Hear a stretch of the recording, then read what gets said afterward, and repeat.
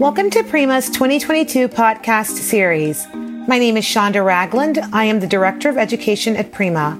On this Prima podcast, John Roy will discuss safeguarding our children, parks and recreational area risk control practices. John is the Senior Risk Control Field Representative at Tokyo Marine HCC. We will also be joined by Prima's Education Coordinator, Taquan Gilbert. Taquan will moderate the discussion. Enjoy the podcast. Thank you for joining us today, John. Oh, glad to be here. So for starters, in regard to parks and recreation departments, are you seeing any liability trends that differ from years past?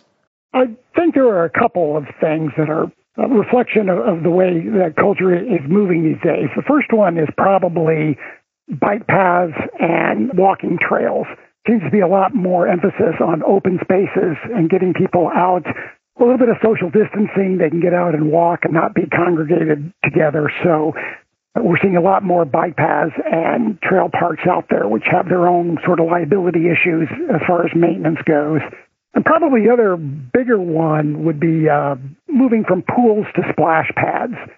Pools take a lot of maintenance, time, money, and energy, and splash pads still give you that water feature, but with not quite the high maintenance required as pools. So I think those are probably the two areas we're seeing more of as we go and meet with clients.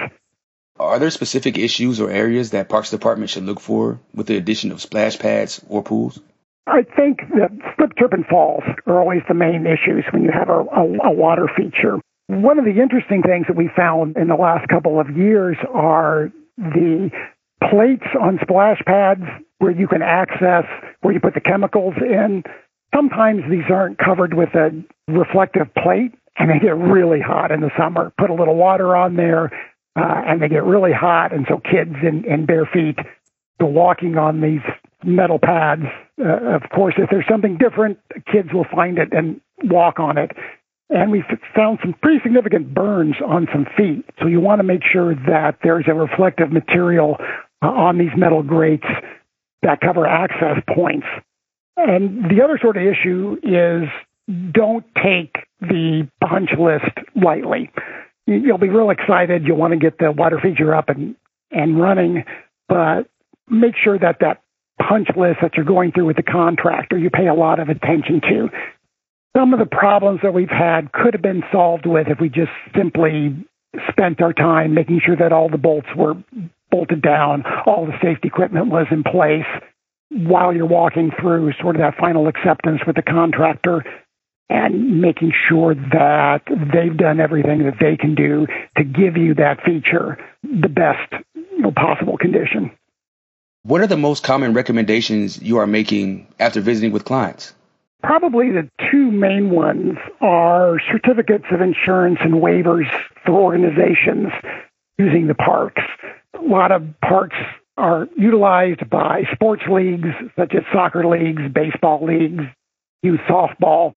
Make sure that you have some type of written agreement with these leagues, making sure that they have proper certificates of insurance and are signing a waiver as to any hazards, created by the park itself. And likewise, I'm sure that organizations are having their participants sign waivers releasing, the organization, be it Babe Ruth or whatever softball league. Make sure you're added to that waiver as too, so that the parent or guardian not only is, signing a waiver for the league, but also for the Parks Department and the municipality. The second big one is failure to document work done on the parks, the inspections and things that go on with the parks. A lot of times, directors will go out and look at the park, things will get done. You go out and, mow the lawn, you're kind of looking at items and fixing them as they come out. But there's very little documentation that any of this is being done. So if you're ever, called on the mat or something bad does happen, you don't have any paperwork to show what work was actually done. So then it becomes a he said, she said situation. So it's always helpful to have documentation on what you're doing maintenance-wise with the parks. Why is it important to document your park inspections? And what type of hazard should the person inspecting be looking for while inspecting? Well, as I alluded to earlier, you want to not get yourself into a situation where it's just your word against someone else. The documentation will show what was actually taking place. And it also shows the public that you are professional in your job duties, that you understand the hazards that could happen in a park, and you're being proactive and inspecting all of these areas. As far as what to look for with the documentation, all the playground equipment, the fall attenuation is important. Vandalism, unfortunately, is a major problem in some of the parks. And trees and, general grounds, slip, trip, and falls. Here in the Midwest, we had the emerald ash borer go through and did a lot of damage to trees, a lot of dying trees. And that can become a hazard to people, inside the park during high winds, branches falling down, trees coming down. You want to make sure that those things are taken care of. Can you give an example or an outline of what the inspection process should look like? Well, it doesn't really have to be anything particularly formal. A simple Excel spreadsheet could be fine. I like to tell clients that if you're out there mowing anyway and you're looking around as you're mowing, just have a spreadsheet or a checklist to go through some of the important things to show that you are, in fact, paying attention to what's going on in the parks. Some of the things you want to look for, are there holes, trenches in the playground area? The fall attenuation, is that nice and even? Are there any concrete footings that are missing or need to be replaced? Are all the bolts fastened in the equipment?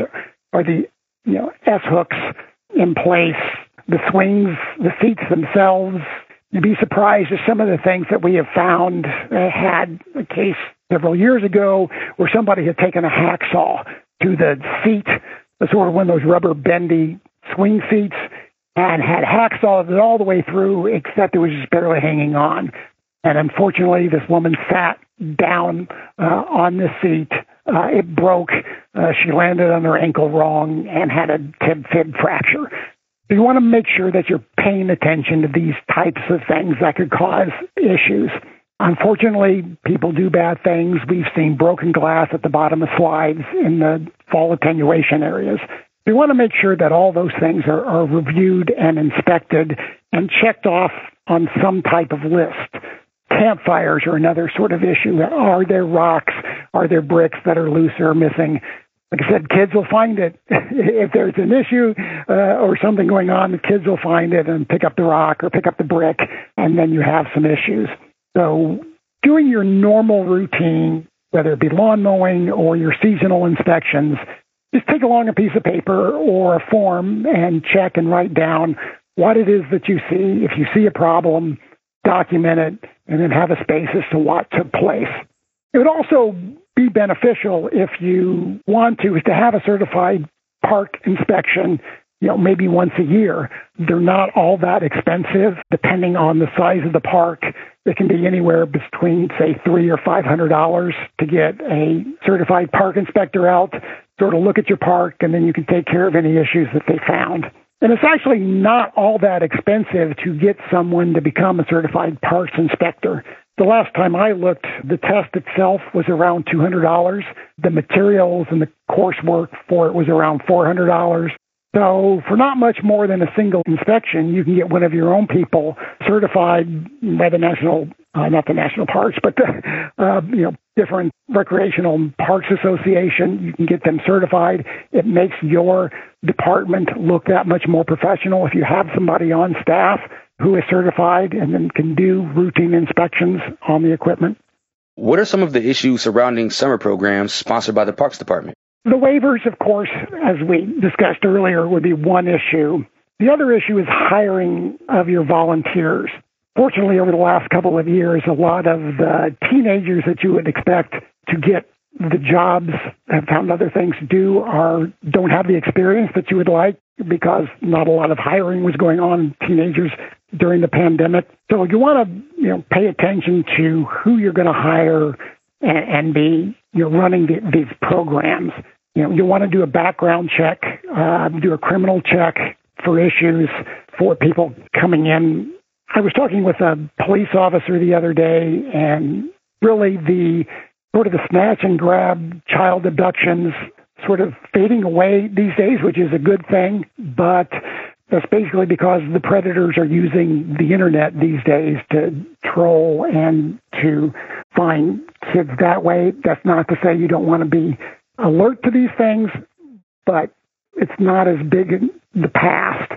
Always when you're advertising for a job, say that you're going to do a background check, that sometimes just simply discourages people who you don't want working for you from even applying. If you're looking at primarily teenagers, be sure to get a transcript. Ask for a transcript. I mean, not only does that show grades, but you can also look at the number of absences.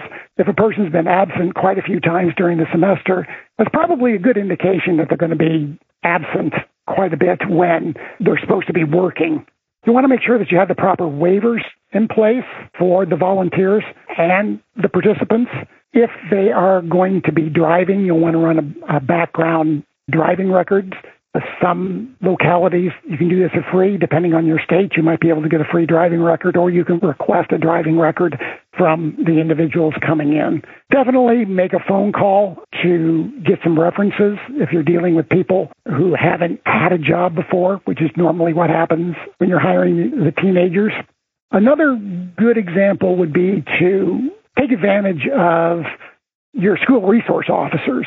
Use the resource in resource officers. These people are very interested in giving courses to what to look for, how to deal with certain situations, whether that be weather, whether that be dogs, whether that be someone who's around who shouldn't be there in the first place.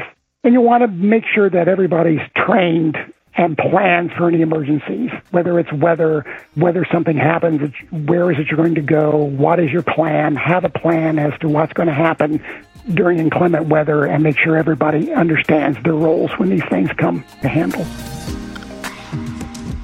We have reached the end of our podcast. Thanks to our speaker and all of our listeners. Please visit the Prima website to hear other Prima podcasts, view Prima webinars, read Prima blogs, and learn about other Prima educational resources. Be sure to check us out on Facebook, LinkedIn, Twitter, and our very own Prima Talk. Have an amazing day.